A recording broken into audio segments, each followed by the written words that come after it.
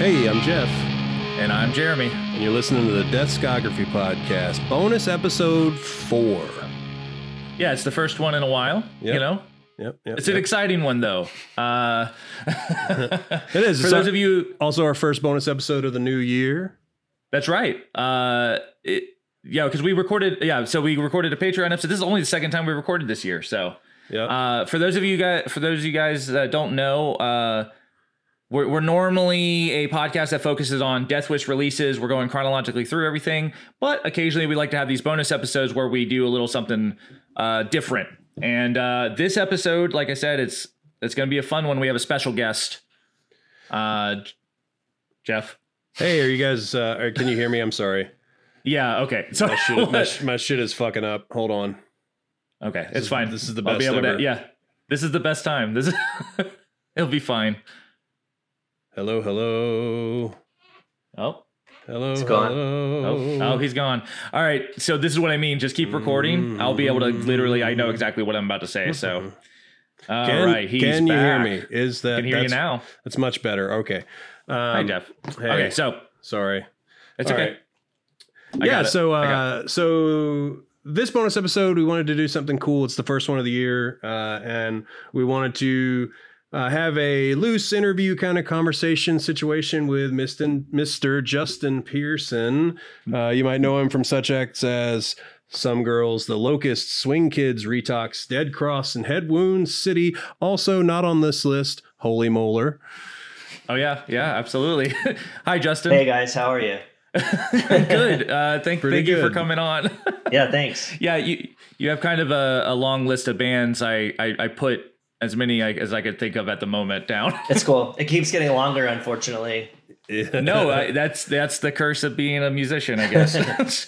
I have this long list that's really fucking long list of bands, but that's how it goes. Yeah. Yeah, I started like 3 last year. Like it's a little much. But yeah, so you know, we covered the band Some Girls quite a lot on this podcast, Justin. As I'm sure you're aware, we did 3 different episodes over the course of just Some Girls last year. Right. Because we so 3 episodes of the 40 we did were Some Girls. And so we covered it's almost a 10th of the episodes. Yeah. We did the Rains EP, we did the Blues EP, and then we did All My Friends Are Going Deaf compilation record. For those of you who, I don't know why you're listening to this if you don't know this, but Justin, you played bass in Some Girls. Yeah. I was just going to ask, we had a little bit of a communication before I recorded one of these episodes, and you gave me some background information, but just for people who maybe didn't hear that episode, you didn't officially join Some Girls until the Blues EP, right? You're not on the Rains EP. No, yeah. So, just to start at the beginning, Rob gave me the demo of the demo recording of the music without vocals and asked if 31G wanted to release it, and I was like, and I just said nah, it wasn't my jam. And then then it came out, and I didn't know Wes at all, and I was like, oh shit, it's like a whole other record with vocals on it. And then I liked it, and I think I would have liked it regardless because of Rob and Sal. And then so when I heard the music, they said, hey, they needed a bass player. They had played one show with another bass player. So they said, we have some shows, our second show, and we want to know if he'll play bass. And I was like, yeah, of course. And that was like the start of it, I guess. Yeah, I think that's awesome. Yeah. I think that Sal said originally their original plan was to have like a revolving door of bass players where they just had a different one every show. They could have kicked me out. Very quickly they were like, that sucks. They were like, that idea sucks. We have to teach all these people this shit. Yeah. Yeah. It's like, I mean, we might have a short set because this is a fucking grindy hardcore band, but like, I don't want to do that every goddamn show. Yeah. All right. So yeah, you, I love that story that because you did mention that to me before, is that you heard that original demo and you were like, no, I'm good. but like, I just think the transformation, cause like I the first time I heard the Rains EP was definitely that re-recorded version, but somewhere out on the internet I found a copy of like the demo quality versions of those songs, and the transformation is pretty drastic. Like it's like so I could see it, but I think, I mean, that first EP is fantastic, but I really do feel that like starting with the blues EP and then moving on to the newish songs that you guys did with the All My Friends Are Going Death, I think bringing you into the band, did you guys bring in a second guitarist at that time too? Is that when that happened? Not right away. So we, they had me play just the live shows, and then I think, then they like, I think my idea was like, as a joke, was like, fuck hardcore, like let's get like a weirdo to play in the band, and so so I thought of Christopher from who was in the Crimson Curse, and it's weird because there's a lot of like I guess tie-in kind of information, because I felt like Christopher's guitar playing, he plays like these really weird chords or discordant chords, and like kind of like heard it when I first heard Converge his Jane Doe, I was like, oh shit, they like play fucked up chords too, like that's cool. So sure. Like I think like that was sort of like why I suggested Christopher join the band, because he is more on like the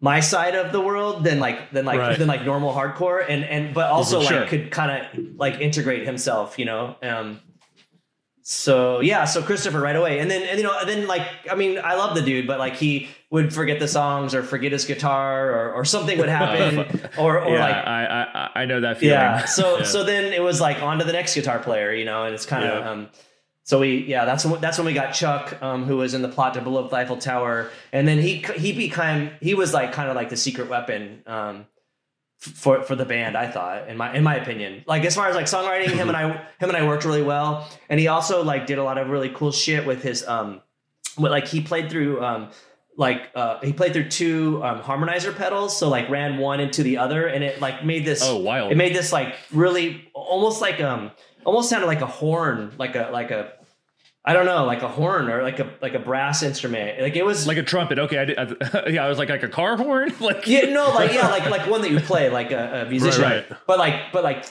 just kind of jacked up and maybe a horn like in the world of like the Contortions or something, like something like that, where it was like it was like not nice, and so it's like this, and I love that idea too, because like that feel of like a brass instrument is supposed to be nice. It's like it's supposed it's like warm, but then it's like like you think of brass and you think of like a nice like symphony, but it's like, no dude, it's not a nice instrument. So I think I think immediately like we were just like experimenting with weird shit, because I would like always have like a weird bass synth sound or something, and then we had Chuck with like his effects, and then kind of like Rob would hold the fort down with like normal hardcore stuff. Right. I was gonna say you said something to the effect of like Chuck and Chris were kind of like on your end of the thing, and like in my mind like Rob and Wes were maybe on the other end, having both been in somewhat more traditional hardcore bands. And so like I like the merging of the worlds is really cool, because so we for our listeners, so we have this Patreon, and we did a episode on the Heaven's Pregnant Teens record, that the full length that Some Girls did, and it was the first. So the differences between that record and the All My Friends Are Going Death record are pretty, not like drastic. You could tell it's the same band, but like something that we talked about on that episode is like there's a lot more like discordant, like abrasiveness, right? And it's like and so like the like you were just saying, I think maybe bringing in these other people, like that sort of stuff started to shine through as you progressed as a band. I see what you're saying, but I think everybody was on board to just fuck everything up. So like, but I think with that being said, like maybe Wes and Rob were from the world of hardcore, like the normal like standard world of hardcore or traditional world. But with that being said, I think and I hope I can speak for these guys appropriately, but like Rob being a San Diegan, like I would go see Unbroken play shows with Slant Six and Click Attack Atawi, and it totally made sense to everybody. And I think that like, even Unbroken in themselves, like they looked like Morrissey, sounded like Slayer, and were better than most other hardcore bands. So I think Rob was like on board to like fuck with people, and I think that's why he was kind of like, oh yeah, let's get JP to play bass, and then like didn't say like, quit fucking my band up by playing all this weird shit. Right. So then there's that, and then there's Sal. Okay. Then there's Sal, who's like insane, and he is all about like pranking people and like fucking everything up for the sake of fucking it up. Like there's a to make things come full circle, and if I'm talking too much, just tell me to stop. But like, no, by all means, like, we have no. You can talk as much as you want. Like it doesn't matter. Okay, well, his band Secret Fun Club has a song.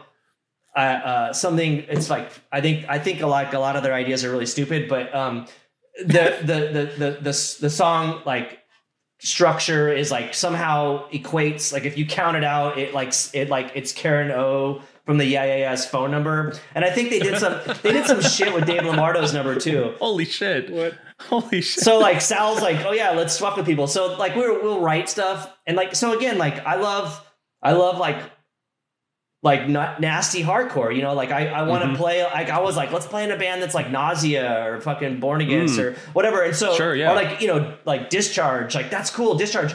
And so like, we'll be playing something, we'll write a song, and then Rob will introduce like the mosh riff, and I'm like, that's rad. But like, fuck, everyone will start moshing. And then so Sal's like, let's just play it one. Like, like here's the breakdown, the one, and then fucking stop. And then no one... all the people are moshing mid mosh, and then it's like the joke's on them. They don't know what to do. They're all just like mid, like, yeah. And all right. So that's the thing where I think like if you look at everybody's like resume, I'm pretty sure like before Some Girls, like maybe Rob and Wes's bands probably wouldn't have done that, so like they're like, that's a great joke, let's do that. And then of course I'm like, yeah, that's a great joke, let's do that. So that was kind of like, well, let's do it. Yeah, we talked about it on the Heaven's Pregnant Teens episode, where I was like, this record feels like these people came to a collective decision to be like, you know what, fuck all this bullshit, we're gonna make the most, like, as much as we want. It's kind of how it felt like. It's like, we're going to do it as much as we want. I mean, if you think whatever about that thing like, is. But the like sort of aspect of like the anti-musical aspect seems like not that intense. Like for me, like if I listen to like a shitty band like Earth Crisis, like there's nothing musical. It's just like fucking palm muting for like a whole record, sure. And you're like, that's boring. I don't know. Like it doesn't seem musical to me.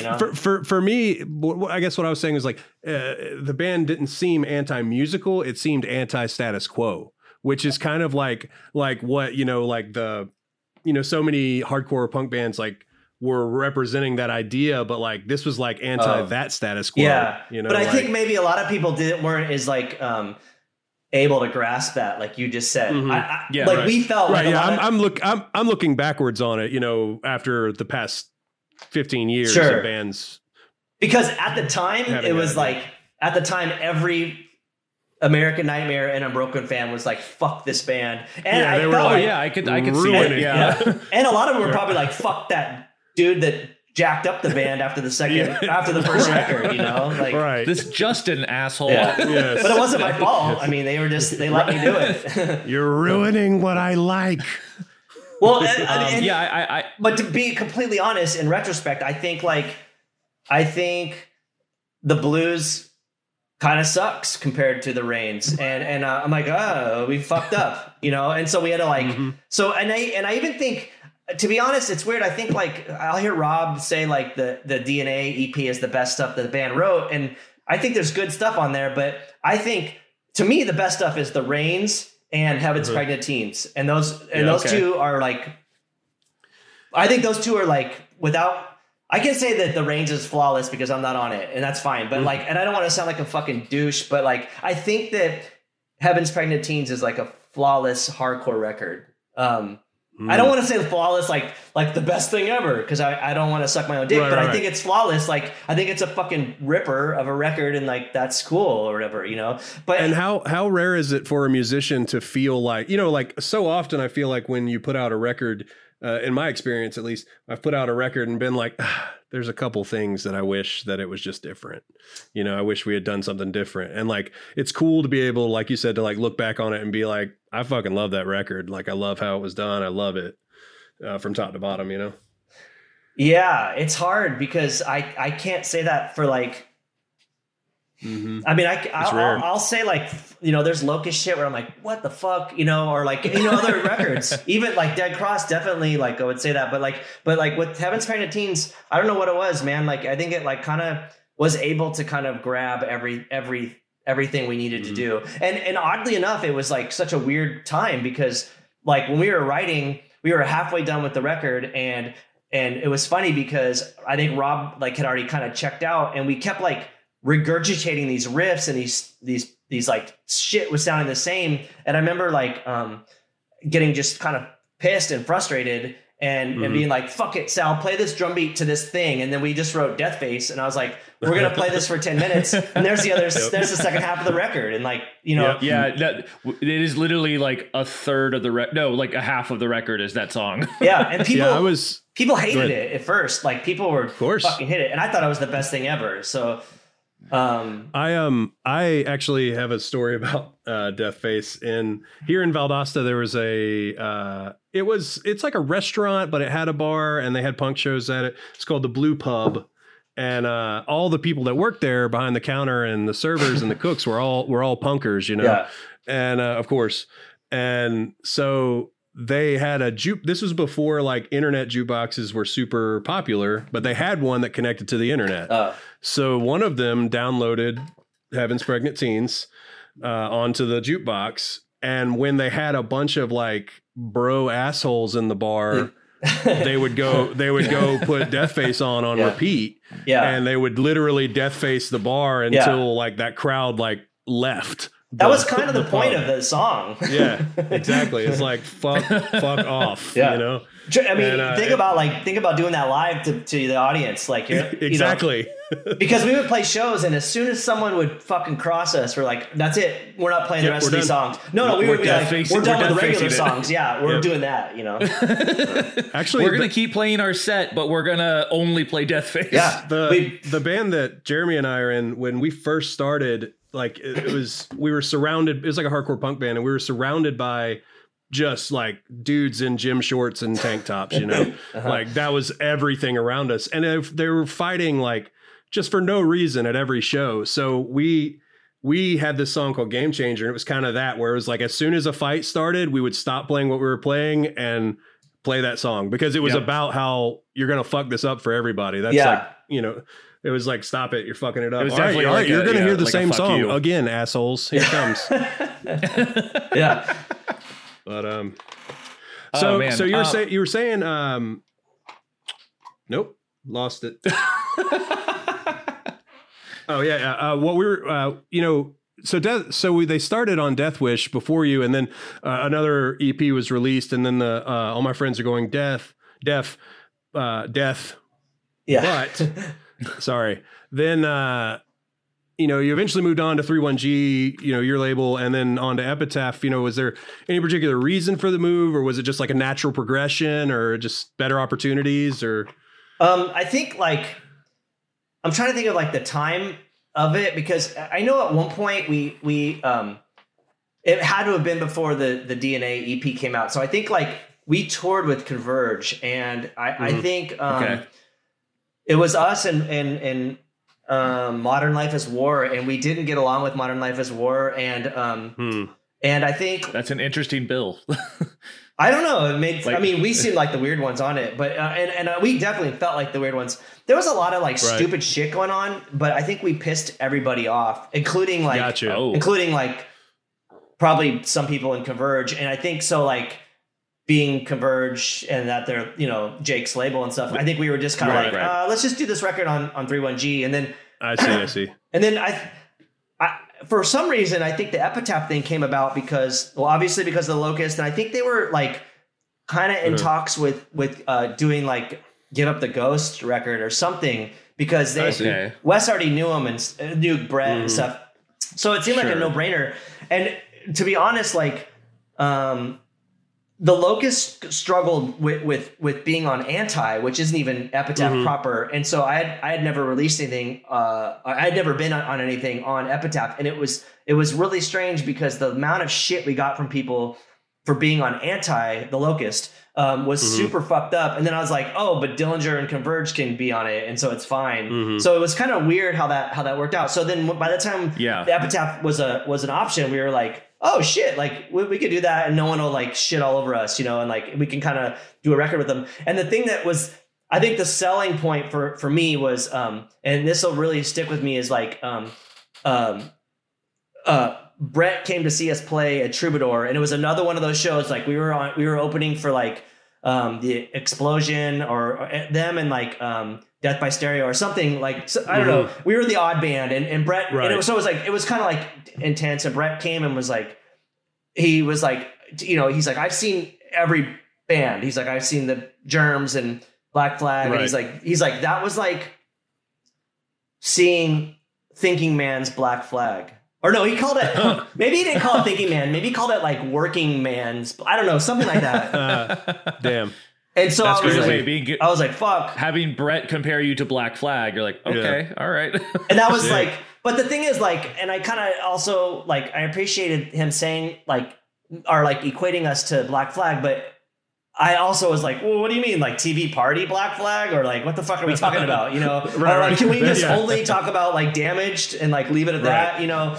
So it was, I was like, thanks, you know, like, but I see what he was saying. And it was like a really nice thing to hear from someone who I feel is like from that era, you know? And I wasn't like, it wasn't like just some like, it wasn't like one of us, you know, like he's older than us. He saw that shit. It holds more weight. Like he was there. Yeah. So it was cool to hear that. And I think we were just kind of like, fuck yeah, let's do this. You know, and of course the record flopped as far as like, you know, their concerns were. And then we broke up like pretty quick after that came out. Sure. So, right. But yeah, I was gonna say, like you just said, the band ended like pretty quickly after that record came out. But was there more material in the works that was scrapped, or like did any of those ideas make it into any other projects or anything like that? Yeah, there's like we did a BBC session where there's at least one song that was never recorded on it. I think it was called "Get Off the Dove," and then we had demoed another one that it was just called PIL. I don't know why. It had something to do with PIL or something, but we were totally going in like a full on other direction, because the actual like last show we played was one of those like death face kind of things where like we went into it like trying to death face people, but we also went into it with like another new guitar player. And actually we had I don't even know what the hell we were doing. Anyhow, new guitar players and like and Wes had all this like noise gear, and so it was like another avenue of stuff. And so the new music we had written was like very I don't know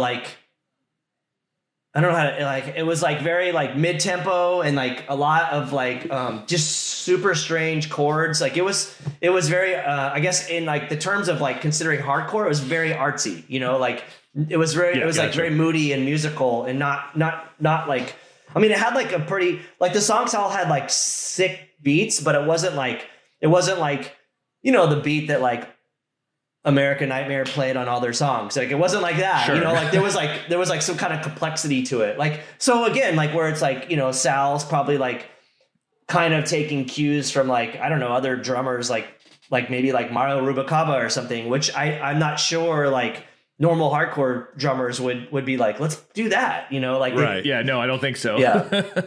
So, okay.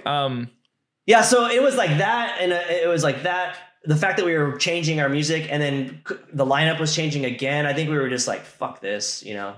Yeah. Yeah. So when I was talking to Sal through email, I did ask, cause you know, I didn't know. I was like, why did the band break up? And we don't have to go into it too deep or anything like that, but he was just like, you know, there was band drama. and we'll just leave it at that. But with you mentioning like the revolving door of kind of guitar players and like maybe this like burnout feeling, that seems to how kind of culminated in the end of the band. Am I misreading that or? Yeah, I mean, it's a lot of stuff. I think everybody was just kind of moving on like into different directions. I mean, I think no offense to the other guitar players that we got, because I think everybody that played in the band was fantastic. But I think if we could like somehow could have like got Chuck and Rob to keep playing in the band, it could have kept it going, you know. But I can absolutely see that. Yeah, because a lot of it coming back to like Sal and I writing the songs that we had kind of wrote already. I think we needed Rob and Chuck to help us write, you know, and to keep it like Some Girls. Otherwise, it's like, this is the new band. You know? Exactly. Yeah. Rob leaving, I definitely could, like, he was on every release. So it's like you lose that core guitar player and he's gone. And it's like, is this just another band? Like, this is a whole nother band at this point. You know what I mean? Which is kind of weird. And no offense to Rob, but like we were like in the middle of like, you know, kind of starting to work with like, you know, Alex Newport to be the producer and stuff. And Rob's like, I'm going to move and quit. And we're just like, what the fuck? You know? So then we we had already like, we were like ready to record. And so it's like, okay, well, we're going to see this through and we can't just not be a band. Like, so we automatically like had to get another guitar player, you know? Bummer. The machine was already moving. It was already you couldn't stop. Like, it was just like, it was already happening. Kind of. Right. I mean, just for the sake that like, I know how it is to put out a record and then, you know, on 31G and then the band never fucking play. Like I of course. I didn't want to be like that to Epitaph and my friends at Epitaph, you know, and I didn't want to, I don't know. And also too, I like thought that the record there are obligations made, you know, like, sure. You're not trying. I mean, people have spent money. Yeah, but a lot of people just don't give a fuck and they'll just don't care. Oh, totally. You know? But, no, totally. I told Jeremy this, but when that record when Heaven's Pregnant Teens came out. But anyway, when that record came out, I was in college and I was working at a college radio station, and a copy of Heaven's Pregnant Teens came across my desk, and I was like, what the fuck is this? What is this? Like, literally, like I had no experience with any of your bands at that point. And I was just like, I can't play this. I can't play this on this Baldwin Agricultural College radio station. Yeah. But I was like, it's crazy to think about like how that existed in the world where like record labels, PR companies were sending physical CDs to radio stations, you know, and like that's how I found out about Some Girls originally. That's cool. Like, yeah, it's crazy. Like it just it was just like a one that somebody packaged and wrote our fucking address on it somehow and sent it to us, you know. Yeah, but I wanted to mention about Heaven's Pregnant Teens. We talked about it on the that Patreon episode. The artwork for that record is me and Jeff talked about it, like it's semi-iconic for us. We both were very drawn to that artwork. Like it's just like something about it just really pops, and it made me think about how the artwork on all of the Some Girls releases seemed to be like somewhat like provocative. I don't know if that's the right word, but like in different ways. Like none of them are really the same. Obviously, the Blues and the Rains are very much the same, but that's a whole different thing. I was just going to ask, I don't know how involved you were with the art direction of the band or anything like that, but was this like a conscious choice or just something that kind of like happened or? Yeah. I mean, like, so, you know, the Rains came out and I thought it was a great record and I never really cared like a whole lot for the cover and stuff. I thought it was fine. But then when they presented like the Blues as like a thematic kind of thing, I was like, oh shit, that's cool. Like, and I really appreciated it. And to me, it kind of felt like a lot of stuff that Rob and Wes were into, like kind of had that like weird Brit pop, like it almost seemed like Pulp or I don't know, like whatever those fucking bands are that they like. No, totally, yeah. I like Pulp a lot, like but that's about it. Like when you said Brit pop, I was like, oh wow, yeah, that. Like, so yeah, kissing on a park bench, you know, like that kind of thing. I think it had its own thing. And so then I remember like when we did the DNA, I was already working with a friend of mine with 31G stuff. So like it was this guy, Nick Pritchard from Metro C, who actually worked at Epitaph, which is another reason I think why we ended up signing with them. But he was the one that I was like, oh, this dude's got rad like skills, like we should hit him up and see if he'll do it. And so we were all kind of like, I think everybody was just like juiced up on doing like something completely fucking stupid, you know, and like, you know, what is that? A Pegasus with guts and then like the bunnies and all that fucking shit, you know, and a rainbow, and it's a ridiculous album. Sure. Art. Yeah. I mean, and then like even to like an extent of that, like sort of like time of the band, like we went on tour and Rob and Wes were like, oh, let's have fucking pink Care Bear shirts that say Some Girls. and I thought like, I mean, again, like I see, like, I think that they kind of come from another world where like a lot of Unbroken stuff was like ripping off or like making like mock, you know, like Smith's album covers and like right shit like that. Yeah, you know? that's something very common. Yeah. And so I was kind of like, I don't know, fucking like, Joy Division shirt. Sure. And I mean, that's cool and all, but like, I'd rather just like make something new. And, but like, exactly. But I was also like into the like sort of like joke idea of like hardcore dudes wearing fucking pink Care Bear shirts. And I was like, okay, yes. I'll get behind this for right now, you know? Right. So I think once that record came out, I was like, dude, this shit, like our next record is so much more meaner and like, it's evil. Like we need to kind of like do that. And I think, you know, I think it was kind of like, I think maybe probably Wes had like the concept of like a pregnant nun smoking. And then, so we asked Nick Pritchard again to like do the artwork and that was that, you know? And I think he nailed it, you know? Of course. Yeah, absolutely. Yeah. Like Jeremy was talking about it and I was like, dude, when we re-listened to this for the Patreon, I was like, I don't remember this lady being so nice looking. Like I was like, I remember her eyes being gouged out and like a cigarette in her mouth. Yeah. And he was like, oh, that's another picture in the booklet. And I was like, okay, good. Because I'm glad I didn't make that up because I definitely remember it. Yeah. For me, that album art sticks in my head so well because, when did that record come out? 2006. Anyways, I was younger. I'm 30 years old. So like, let's just say it came out in 2006. I was 16. I was definitely living in South Georgia with no internet, and my only accessibility to like new music was like Alternative Press magazine, right? Yeah. And so, right.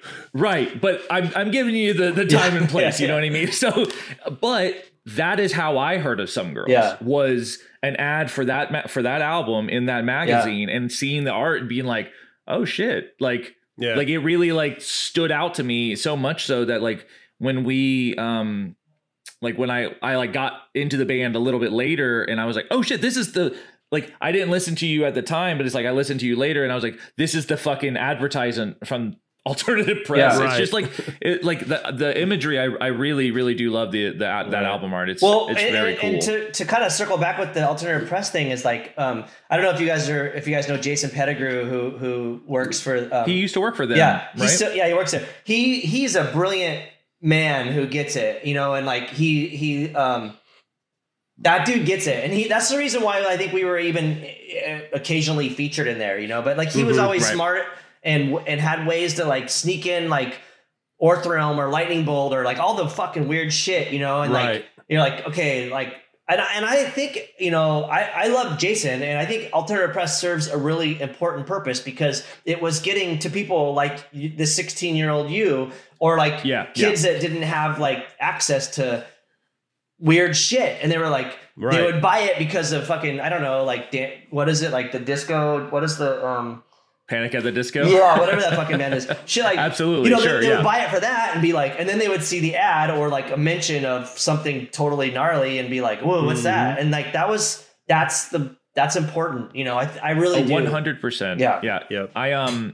That is exactly what it was. So I was from a very small town in Georgia where the only music scene that we had consisted of either pop punk or like Southern metalcore bands, right? So that was it, and that was like, and so like that's what I was drawn. But I was drawn to that because I liked alternative, and so I started going to Warped Tour, and that's how I found out about other bands. But Alternative Press was so important. But I would constantly look through the like advertisements and the like new release stuff just to find bands that were new to me and all that stuff, because it's like it was the only, I didn't have internet, I didn't have a computer until I was well in high school, you know what I mean? Like, so it was just like, and I didn't have I was not from a big city, so I didn't have that built in like network of friends or like a scene to introduce me to that stuff. Right. It wasn't really until I moved to Atlanta in college that I like really like expanded out like all that stuff. But yeah, seeing Some Girls in Alternative Press is 100% like, I don't know. It is a very important thing. It's just like a defining thing for me. Yeah. I was going to say, so here's the thing. It's not Some Girls related, but it is you related. When I read the book from the Graveyard of the Arousal Industry, I remember at a point you said you found your way to a house where the house party is happening. I think you're following your brother, and this guy next to you was like, "This is the house where Slayer lives." And I always like when I heard that Dave Lombardo had joined Dead Cross, I was like, fuck, man, like, what is it like to have like that experience where it's like, this is the house where Slayer lives, and then playing a band with a dude, the fucking Dave Lombardo from Slayer. So when this interview came about, I was like, fuck, I got to ask him that, because I've been wondering about it for like literally years. Yeah. I mean, I don't know, man. It's one of those things where like, I kind of look at, I look at life and I think like, how the fuck did I get here? Like this, right. like it's not like this certain thing that I'm involved in is like weird. I'm just like, how did I get here? Like, this is right.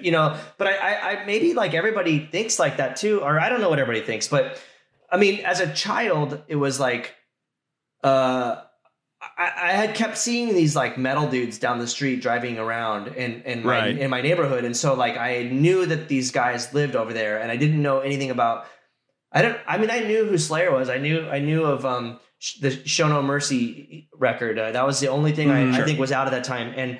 And then it's funny because, okay, so I went to the party because my friend's brother owed him money. And we wanted to go, I don't know what we needed money for, something, records or whatever. And so his older brother was a drug dealer and sold weed and stuff. And so we went there, and that was how that happened. Like, I still didn't even know who the people were. I just remember like them just saying like, yo, this is like where Slayer, they just said where Slayer lives. So I was like, okay, like, fuck, I guess these people are all Slayer. But I mean, my vision, my memories were mainly of the girls, because they kept kind of like laughing at me in a not like haha funny way, but like they thought we were like cute or something, like cute, like little, like we were fucking little, like children, like miniature cute little boys. I looked like an 11-year-old version of Sid Vicious, and I think like I guess I understand why they would say that. So my main, because the dudes didn't give a fuck, but it was the girls that were like, oh my god, they're cute, and so that was like where my attention was. So it wasn't till like later that I started processing like, oh shit. And then it was like later on when I became friends with Dave, like before Dead Cross, like when we toured, the Locust and Phantom Moss toured, I remember like kind of like just, hanging out. I mean, like, dude, so, hey, like this happened to me when I was a child, and he's like, oh, weird. We didn't all live in Arizona. Only Tom Araya lived there for like a brief time. And interesting. And I was like, oh, in Phoenix, like, okay, he's like, yeah, just, I don't really know why or what happened, but, so that was his house, or he lived there, or whatever. Okay. I guess. That's so crazy. And then, yeah, but like, Dave didn't care. Right. He was like, whatever, I don't give a fuck, like, cool. Yeah. No. Yeah. And then now, like, I mean, I love the dude, and we're like, he's like family to me. So yeah. Yes. It's very cool. What was more fascinating to me is to hear all these like super fucked up Slayer stories from Dave. And I was like, dude, that, like, I kind of got like bummed on the band. I'm like, fuck that. Yeah. Sucks. I've seen Slayer one time. Last year they came through Tampa, and it was on not their last tour, but basically the last tour. And like, I remember this story that Jeff told me from the one time he saw them, where they had like upside down crosses made of Marshall stacks or whatever. And like, that had always been in my mind. I was like, man, I hope that happens, or something crazy like that. And instead of that, they had these fire jets that made upside down crosses of fire. Oh. And I was like, that's amazing. That's amazing. It's the best thing I've ever seen in my life. Yeah. So ridiculous. I love it. It's so silly. But anyways, back, I just had like kind of one more like Some Girls related question ish. So at the time, like when you were in Some Girls, I know you were in, like you've been in multiple bands kind of throughout your life. Some Girls was hyperactive. Were any of your other bands at the time hyperactive? I mean, I know the Locust is still a band and obviously still a thing, but it's just like, were you doing stuff with the Locust at the exact same time as Some Girls? Was that difficult to like balance multiple like super active bands? You know what I mean? Anything like that? I was just curious if you were like balancing stuff, like a bunch of stuff all at the same time. Well, I don't know if like, I don't think I ever really like had the concept of balancing. I think like even when I was in Swing Kids, I was also in the Crimson Curse and then kind of like in the Locust here and there. Like, so it was always like two bands. So when I was in Some Girls, I was in the Locust, and I remember like actually being on tour with Some Girls, and the Locust had just recorded New Erections, and there was a chunk of vocals missing from one of the songs, and I had already left town to go on tour, and I thought everything was done, and the producer was like, "Hey, like we have a problem with this song. It's missing these vocals, and we need into yours, and we need you to sing the last of this," because they were sending me mixes like every night. I'd have to, again, I don't think internet was like normally like it is now, so I'd have to like go find a. You know, I'd have to approve these mixes on tour, you know, of New Erections. So at some point, I remember it was like being like Thanksgiving, and on that tour, it was the one that I mentioned with Converge, and we were in.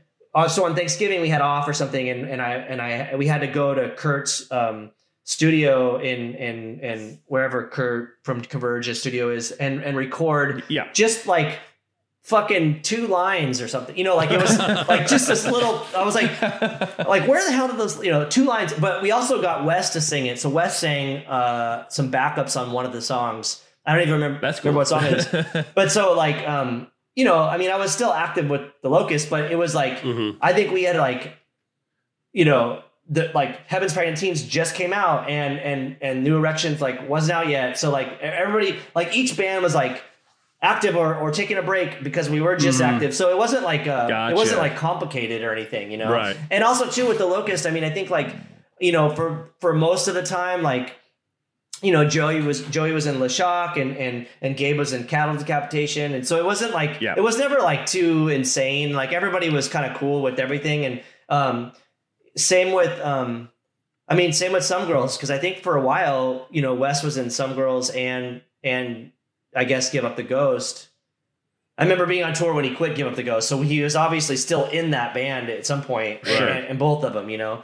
But for me, I always like thought like, well, man, that's got to be kind of hard for Wes, because it's like his job for both of those bands is very identical. So like for me, I do think that the Locust was a little bit more obscure and strange musically speaking than, and I also sing in the band, so I had like other duties than with Some Girls. With Some Girls, I felt like it was a little bit more, it was less technical, and so like the stuff I would write would kind of, if I wrote something and I was like, oh, this is pretty simple and like just sounds like, I don't know, whatever, like a machine, or it sounds like, you know, whatever. This would be good for Some Girls, where like if it's like, this sounds kind of zany and like sounds like a spaceship, that should be probably like Locust shit, you know? Right. So it wasn't like it wasn't like a complication, you know, for me necessarily. Yeah, I was just curious. Cool. Yeah. So, well, you know, we've been recording for like 45 minutes already. I just got a couple other kind of like general questions. Current Justin Pearson, like, your label 31G, are you, like, I didn't realize, cause I mean, I've heard of 31G for years. I've listened to bands on it and stuff like that, but I never realized that there was, someone else involved other than you. Is Sal involved with 31G? Yeah. I mean, he is sort of involved. I don't mean to bring up. Sorry.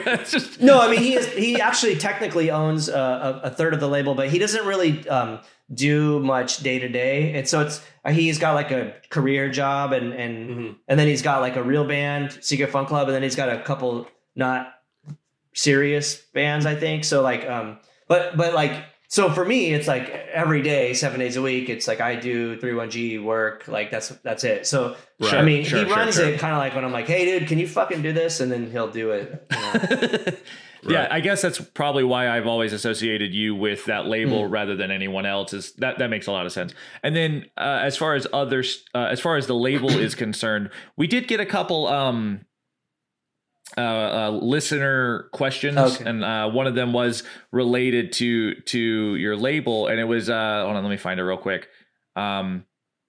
Sorry. Oh yeah, like as far as your label is concerned, like what do you consider like hidden gems on the label? And are there any new bands that you have kind of on the horizon that you're interested in working with, or you're whatever? Sure. Yeah. So hidden gems are cool. I think I have two that I don't know. Like I don't necessarily know. Hidden gems to me seems like a band that like most people haven't seen live, and the record sales suck. And I think like that doesn't make sense. Yeah. So yeah, sure. Okay. Yeah, that's a great explanation. So the two main hidden gems would be Warsaw Was Raw. I think that like. To me, I listened to that Warsaw Was Raw LP, and I think if every single person that likes Converge heard this record, they would fucking buy it. And maybe, no offense to Converge, but like maybe like it more. Oh, okay. I mean, call me a dick or whatever. Not you, but like whoever, no. Like whoever's hearing this can be like, fuck you. And no offense to Converge, but I'm like, that Warsaw Was Raw LP is two people, and it's fucking super punishing and brutal. And I don't know if Converge could do that as a two-piece. Like when you hear it. So anyhow, yeah, there's that aspect. And then seeing that band live, you're like, what the fuck, man? You guys really pulled that shit off as a two-piece. And it sounded sick, and it didn't sound like empty, or it was just like one of those bands where you're like, this is fucked. Like it makes you like not want to play music anymore. Or makes you think like, my band fucking sucks. I got to do something urgent to change that's how I feel. There's a band from Venezuela called Zeta, and that's how I feel every time I see them, dude. I'm just like, you fucking assholes. Yeah. It's just so good at like everything. Like, all right, well, I'll be at home practicing. Yeah.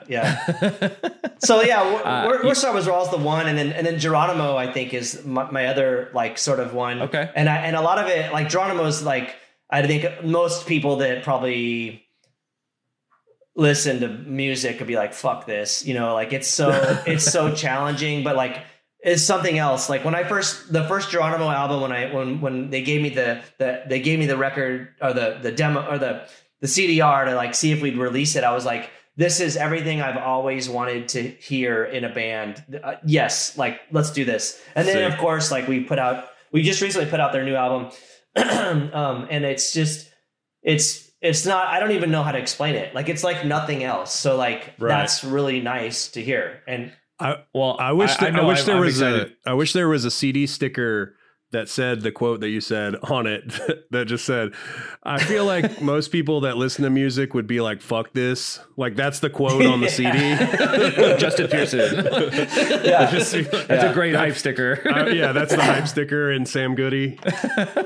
I mean, for fans of nothing else. That's funny because like, I'm like, let's do that. Like that's what, absolutely. Put that sticker on there, like, you know how many fucking kids would buy it? Like, I mean, if I saw that on if there we go. If 15-year-old me saw that in a record store, I'd be like, I kind of need to hear this. Yeah.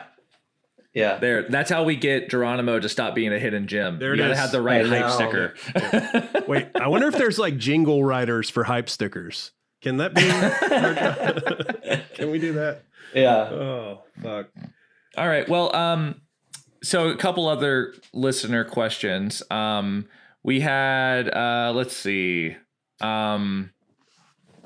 Our friend, we have a friend, Jed, who's from Lancaster, California, and he asked, because I have to keep it local, what was it like working with Kevin Avery? I still work with Kevin Avery. Right. So he says, so for some context, Avery was the drummer for Retox, but he's from Lancaster. Big time proud of our local boy for getting such a good gig. Okay, so first of all, he was the last drummer for Retox, and then we broke up, but he is the current drummer for Planet B. And so, nice. He's also probably going to do other projects with me, I'm sure. Like at one point, this thing that I'm part of called Satanic Planet was going to have him play drums. But no offense to Kevin, but Dave's in the band now, Lombardo. So maybe that's a little. But with that being said, like Kevin is one of the most amazing drummers, one of the most amazing people, and man, I have a really good story about him if it's okay. No, let's hear it. Okay, so Retox has had 3 drummers, actually 4. Sal from Some Girls was in Retox for a minute, just for a tour, and then he couldn't commit to being in the band. But so our first drummer was Gabe Serbian. He quit like pretty early on, and then we got this guy Brian Evans, and Brian Evans was like the dude for a while, but he was sort of difficult and kind of not the best human being, but like a great drummer. So we kind of dealt with it. And the last full US tour that the band did, Brian ended up quitting like most of the, like we were almost done, but he quit like before the tour was over, but like stuck it out and like played the shows like a professional and then cut out. And so we were like, fuck man, like it's going to be kind of crazy to replace someone that's like as gnarly as that, you know, because for one, like we thought, oh, we're not gonna be able to replace Gabe. And then we got Brian. And then we were like, fuck, we're not gonna be able to replace Brian. And then so like a month or so passed or something, like a little bit of time passes. And then I get this email from someone who I don't know. And it's just a video and there's no like, hey, I'm Kevin or anything. There's nothing. It's just a video and an email. And it's like this dude playing one or two of our songs. And he's playing an acrylic drum set. And he's got long hair. Looks just like Brian. Looks just like his drum set. But I'm like, fuck, is that Brian? He looks like a little bit more handsome. And then I was like, and also I realized that the drum set, Brian's drum set was like a smoke acrylic, and and Kevin's was clear. So I was like, man, it looks so much like Brian, but it's not. Like bizarro Brian. So I wrote the guy back and I was like, hey dude, like this video is very impressive, but like, who are you? Or like, what do you, what? I don't understand what's happening. How did you get this number? And so he wrote back and he was like, oh, weird. Brian told me to send you send you a video of me playing the songs to see if you guys wanted me to join. And I was like, what the fuck? We haven't even talked to that guy since our last show. No offense or like to say like, thank you to Brian, as much as there's like a butthole as he was and a fuckhead, he really came through like respectfully leaving the band. Like he was like, all right, here's my replacement. And like, we looked at it as like, Jesus, we fucking totally we made out because like we got a new drummer who's like definitely as good, if not, I think better. And also he had a better sounding kit. Like when he played the songs, I was like, holy shit, like that sounds great. Like, because Brian was kind of like more like, he would do shit where he would like take, he would get like 2 rides and use them as a fucking hi-hat. 2 hi-hats. Sure. And you're like, dude, that sounds stupid. But he was like all about like flashing, like being like, check me out, you know? And you're like, dude, that sounds like dog shit. You know? So anyhow, we had like a better sounding drummer and it was a more handsome drummer and it was like real well-mannered and like, we're just like, God, this is fucking great. You know? Really lucked out. Yeah. And so you're like upgraded.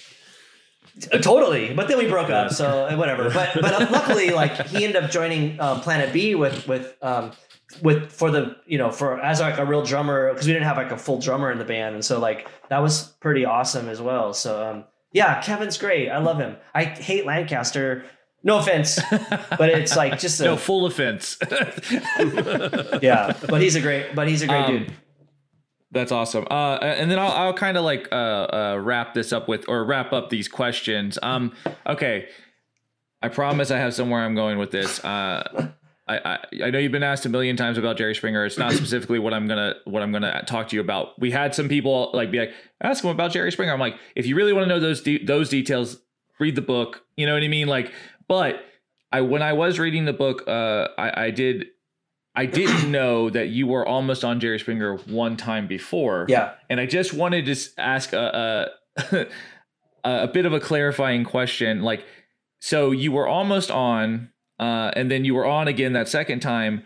You mentioned in your book that they kind of recognized you, but didn't recognize you. Like, how did you manage to like skirt that? Like, how did they not like, how did like, because like as ridiculous as that show, as that episode goes, it's like, how did they not remember that you were already on trying to do something else before? Like, that just seems so wild to me. Well, I it's hard to tell like how many months passed between the two episodes. So like it seemed like a decent amount of time, but also like when I went the first time, I went like I looked totally different. I looked normal. Okay. Like it wasn't like so the second time they were like, look, punk rock, and so I looked okay. I looked kind of stupid, but that was the point. They were like trying to like ham it up. Like, so yeah, they want you to be a stereotype. Yeah, and I think like the first time they probably didn't really pay that much attention. The second time there was more time where like they would have seen me. Like the first time I just sat in the green room the whole entire time. Sure. Didn't go anywhere, So that was that. I didn't. It really got me when I was reading that you were almost on it like a time before, and then you like ended up doing obviously the kind of now more infamous thing, but it's just like that first one I think would have also still blown up, but like maybe not in the same way. I don't know. It just like because I was like the good guy, and so like I would have been sure. Like just some emo dork, I don't know. I'm glad that didn't happen. I'm fucking psyched that I was like a dick, the second time, right. And like, and I think it was cool that it was like, it was kind of gay and like it was way cooler. So yeah, right, yeah. Yeah. I like I said, we had a couple people ask about it, but I wanted to ask about that first time specifically. I actually had a guy get in touch with me about you coming on too, and he said his was very short. He just said, "Is he still using dual Line 6 FL4s?" Yeah, totally. Yes.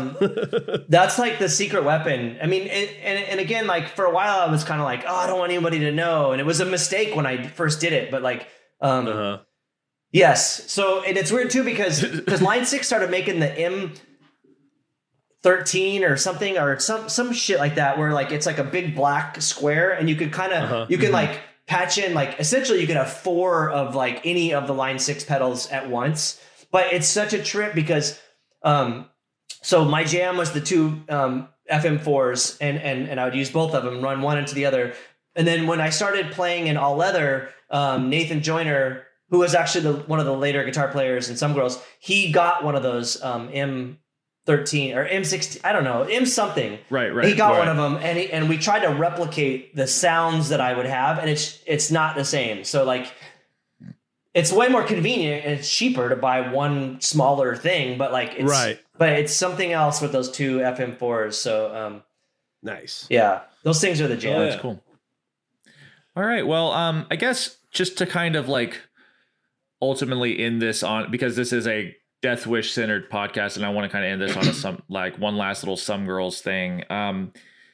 Like we talked about a lot about how like you felt about the band while you were in it, but like, it's been many years, like well over a decade since the band broke up. Like, how do you feel now about your time overall in the band and like the music you put out? Like, obviously we talked about Heaven's Pregnant Teens. You think that's a great record, but like overall, like, how do you feel about your time with Some Girls? I think it was cool. Like, I guess, looking at it like objectively, like I liked going into the band because it was, for me, it was effortless. Like I was like, oh, I would just play these songs and like, we'll just rock out and that'll be that. And then I like the later part again, like Heaven's Pregnant Teens, where we kind of like, we were on a definite path. So like in between was kind of like hit or miss. Like there's a couple fine, like the Rains, the Blues has like some, okay songs. It has definitely some shitty songs. And I think the same with DNA, like there's a couple jams on there. And then a couple times where I'm like, what the fuck were we doing? Or like, why did we write that? And so I think and even like with the All My Friends Are Going Death, like adding extra songs, like I think that the extra stuff we added was cool, except like covering No Fun was kind of weird. Like I don't really know. Right. I don't really know what we're doing. Like where I think like we ended up covering Release the Bats by The Birthday Party, and I think that was a better cover. And then obviously we covered PIL's Religion 2 on and that was like, okay, we were like on the, that's the, I think even like covering Religion 2 was like, that song was like sort of projected us into what we were going to do after Heaven's Pregnant Teens, which we didn't end up doing. Gotcha. But that was kind of like the zone. We're like, ugh, like this is where we got to go, you know? Because even on Heaven's Pregnant Teens, there's some that like, I think, I can't remember some of the names. I mean, besides like Deathface, but there was like the one that's like, it's like Mary Mortuary, I think, or Bone Metal, maybe Mary Mortuary, where it's just like mid tempo and it's like really nasty. And that's kind of like where I think we were finding like our vibe, you know, and also too, I think like, I mean, I don't know, like Wes can probably say I'm wrong or whatever, but like, I think like the sort of slower stuff kind of gave him a little bit more room to actually sing, because I do remember like, when we were working with Alex Newport on Heaven's Pregnant Teens, and Alex is an amazing producer. He's very particular about like pronunciation and like saying the words. And I remember Wes kind of like struggling with that and like being opposed to it. But I think it might have helped him, maybe not, but like for either way, like I think it kind of gave him, it like helped him, or it helped. To me, it made his vocals like stand out more, and I think that was stronger. That was pretty cool. Well, that's awesome. Well, fantastic, Justin. This has been an absolute blast. Thanks. I've had a really great time, and just thank you so much for coming on. Once again, I'm sorry that it took so long to try to figure this out, but it'll be great. We'll probably, you know, our listeners are going to really appreciate this. But what have you got going on right now? Like, what's your current jam, your plug, what we're doing? What do you mean? Like what I'm actually doing? If you were to promote the next thing you have coming out, you know what I mean? Like what's your shit right now? Well, during quarantine, I've wrapped up, we've wrapped up the Satanic Planet record. So like that's done finally. And also quarantine ended up allowing Dave Lombardo to join the band, which is really cool because we had already written the record and wanted him just to play on one song, and now he like ended up being on he's in the band. Nice. So it's like, thanks COVID. And then I had this project called Def Club. We finished writing and recorded an entire record, so that those are those are both totally done. And then I've been working on Planet B stuff, another band, and then before COVID, before the pandemic, the Locust started working on a new record, but very slowly. And then we haven't seen each other since this happened. So like, sure. But yeah, so there's a lot of shit. Oh, also our fucking Dead Cross. Yeah, we finished a record right before the pandemic. I was going to ask, is any of this scheduled to come out this year, or is it like it's kind of all up in the air? I think that the Satanic Planet and the Def Club record will come out this year. Maybe the Dead Cross record will. Yeah. And Locust probably not, and Planet B maybe. Yeah. Awesome. Oh yeah. So okay. Well. So yeah, I mean that really wraps it up for this bonus episode with Mr. Justin Pearson. Thank you so much again for coming on. Thanks, guys. Absolutely. Do you have any kind of social medias you want to plug, or just Google you? I mean, I feel like they could find you if they want to hear you. Yeah. Or don't find me. Don't. They can search, but will it be fruitful? Probably not. Well, for us, you can find the podcast on all the social medias at Discography Pod. Personally, you can find me at Iron Ray Gun on Instagram and Twitter. You can find me on Instagram and Twitter at Carbomb Sermon. That's right. And please don't forget that we do have a Patreon. $5 a month gets you access to all that shit, and including a special episode where we cover Some Girls' Heaven's Pregnant Teens. Like I said, once again, thank you so much, Justin, for coming on. It has been an absolute blast. Maybe sometime in the future we can get Sal on and maybe just do another one of these, because I think it'd be kind of fun. Cool. Yeah. Nice. I mean, all right. I think if you can get Sal to be on one, you should, because he has a whole other perspective, because he recorded the first EP, and then he's got some funny stories about recording the DNA, like when we had Karen O come and sing on it, and like everybody was just wasted, like it was, except him. But it was, I think like he's got some interesting perspectives on things. Well, I definitely am still in contact with him, so we are trying to get him on. Cool. But Awesome. All right, well, thanks guys for listening. That's all she wrote.